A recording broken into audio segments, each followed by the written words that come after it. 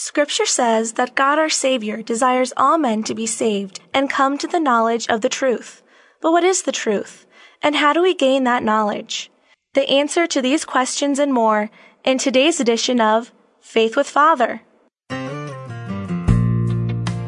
Living Bread Radio presents Faith with Father, a program aimed at teaching today's culture the truth about the Catholic faith. And now here's your host, Tim Perry. Hello, and welcome to this edition of Faith with Father. I'm your host, Tim Perry, and with me today in studio is Father Nicholas Mancini, currently the pastor of Sacred Heart of Mary Parish in Louisville, and he's also the spiritual director for us here at Living Bread Radio. Good morning, Father. Good morning, Tim. It's great to have you here again. Thank you. We're going to continue our discussion from the YOUCAT, the Youth Catechism of the Catholic Church, about what we believe as Catholics, and we've been discussing the Ten Commandments, and we're going to continue our discussion on the seventh commandment, thou shalt not steal, and it really covers a lot more ground than just stealing per se. Right. And we're going to continue with question 436 of the YOUCAT, which asks, how should we treat the environment? Okay, we fulfill God's commission with regard to creation when we care for the earth with its biological laws, its variety of species, its natural beauty, and its resources as a living space, and preserve it so that future generations can live well upon the earth. I think when we look in the book of Genesis, God says, be fruitful and multiply, fill the earth and subdue it, have dominion over the fish of the sea, the birds of the air, and every living thing that moves upon the earth. We see this in Genesis 1:28.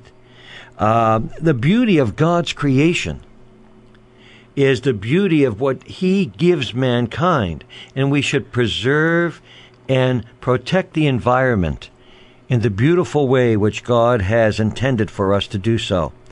Once again, we look in the Scripture. Genesis 2:15, the Lord God took man and put him in the Garden of Eden to till it and to keep it. Our farmers, the beauty of farming, the production of food, and what these men do, the beauty in which they produce from the good of the earth, the harvest, and so on. All of these things are the beauty of God's love for His creatures on earth. And we should treat the environment with due respect and the beauty in which God has intended it. It reminds me that everything we have is a gift from God, including our own bodies. We talked a few weeks ago about how even our own body isn't ours, so to speak. Right. It's a gift from God, and we're supposed to treat our own bodies with respect and with love, especially since we're made in the image and likeness of God. Same thing with the earth and the environment. It's a gift from God that He's given us. We have a responsibility to take care of it and to be responsible in the resources that we use. That's correct. Yes, indeed. So, question 437 of the YOUCAT asks, how should we treat animals? Animals are our fellow creatures. We should care for and in which we should delight, just as God delights in their existence.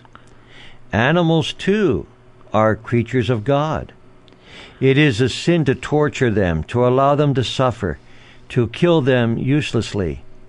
Nevertheless, man may not place love of animals above love of man. The beauty of St. Francis, I think, here comes into mind. His love for the animals, how he embraced them, the beauty of God's creation in the animals. St. Anthony was another one. He would sit by the lake, and when people wouldn't listen to him, he would speak to the fish. And they tell the story about the fish coming up out of the water, and Anthony just speaking to them. The beauty of, the love that they had for these animals, creatures of God. Francis, in showing his love for the creatures of God and allowing animals to come to him and to embrace them and love them. This is another way in which God shows mankind the beauty of love in relationship to environment, to animals, and to how we treat God's creation on this planet.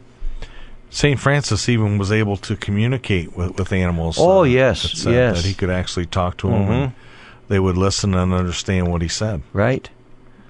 Okay, here's a quote from Pope John Paul II. You are rightly committed to protecting the environment, plants, and animals. Say yes, even more decisively to human life, which is the hierarchy of creatures, ranks far higher than all other created realities of the visible world. So there's a quote from our Holy Father. Yes. So let's move into and talk about the social teaching of the Catholic Church. Why does the Catholic Church have her own social teaching? Because all men as children of God possess a unique dignity. The Church, with her social teaching, is committed to defending and promoting this human dignity for all men in a social sphere.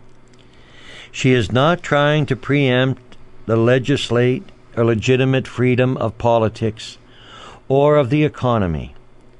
When human dignity is violated in politics or economic practices, however, the Church must intervene. The joy, the hope, the grief, the anguish of men of our time, especially of those who are poor or afflicted, in any way, are the joy and the hope, the grief and the anguish of the followers of Jesus as well. This is from the Second Vatican Council. In her social teaching, the Church makes this statement as she asks, how can we take responsibility for the well-being and the just treatment of all, even non-Christians?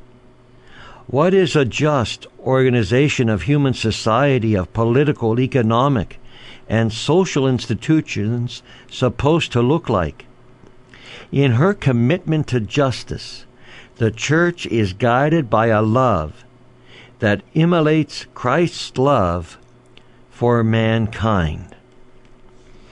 So then, how did the Church's social teaching develop, Father? Well, Catholic social teaching was a response to the economic problems of the 19th century. The industrialization had led to an increase in prosperity.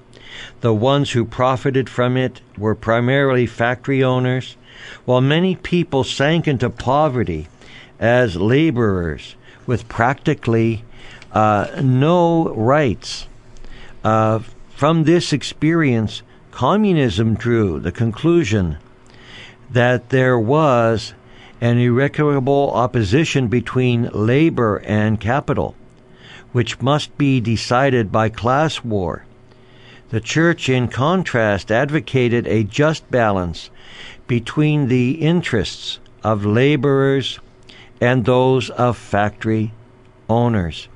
And this, I remember in the life of Blessed John the 23rd, when he was secretary in Bergamo to Archbishop Radini Tedeschi, there was a labor strike.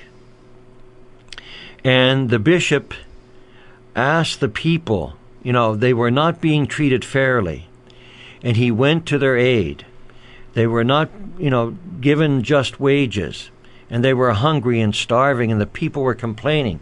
So he intervened, and he fed them. He gave, what he could to help settle this problem. And he was ridiculed back then for it. And then later, the Pope, when he found out the justifiable cause for this strike and what was being done to these poor people, he said the bishop acted justly because he saw the needs of his people. They were hungry, they were starving, they were not being given a fair wage.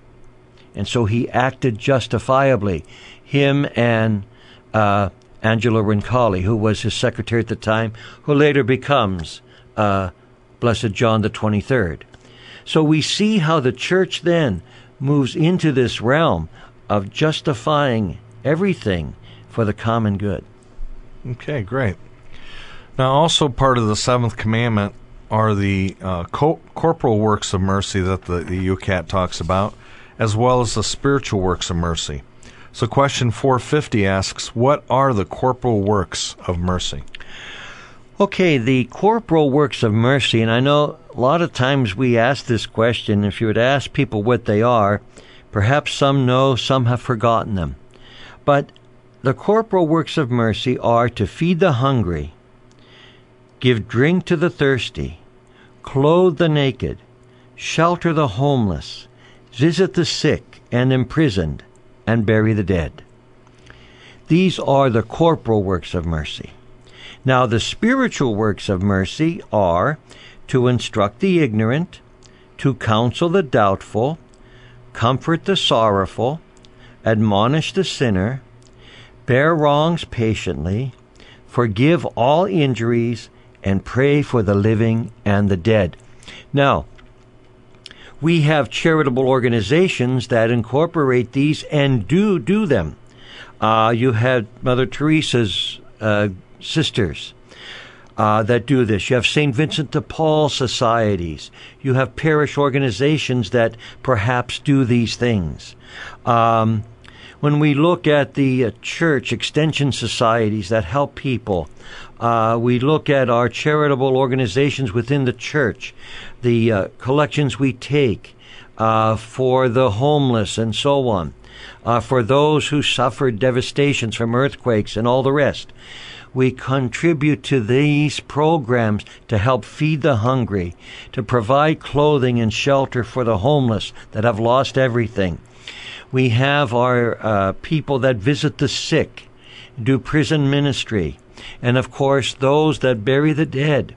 Sometimes we forget funeral directors have a hard job. They are the ones entrusted. We entrust to them our loved one who has passed. And so they make the preparations to bury our loved one. And sometimes they run into situations where there are horrible accidents and so forth. And they have to then, take that body, treat it with dignity and respect, prepare it, and then sit with the family and counsel them and help them in their grief, along with the minister or priest. So we have to think of our funeral directors that do this type of work as well, because they are dealing with it and they have to know how to speak to people in time of grief. The spiritual works of mercy, our educational institutions, all the programs we have, the great sacrament of reconciliation to draw people back to the faith. There's so many things that the church offers that we can do to practice the corporal and spiritual works of mercy. And all we need to do is look into our parishes, to look into the programs that are out there, and to bring them to fruition. And again, these are very comforting and helpful, even to non-Catholics. I know at our St. Vincent de Paul Society, 95% of the people we help who are in the community are not Catholic. Right. So again, it's a way that we can be Christ to others. Yes. All right, you've been listening to Father Nicholas Mancini on Living Bread Radio and Faith with Father. This has been Tim Perry, your host, reminding you that God loves you more than you can even imagine. Until next time, God bless you.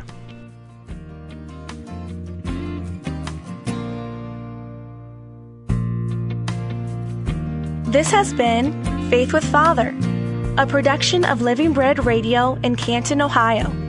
For an audio archive of this program, log on to livingbreadradio.com and click on Faith with Father. If you have a question or comment about today's program, email us at askfather@livingbreadradio.com. And join us again next time for another edition of Faith with Father.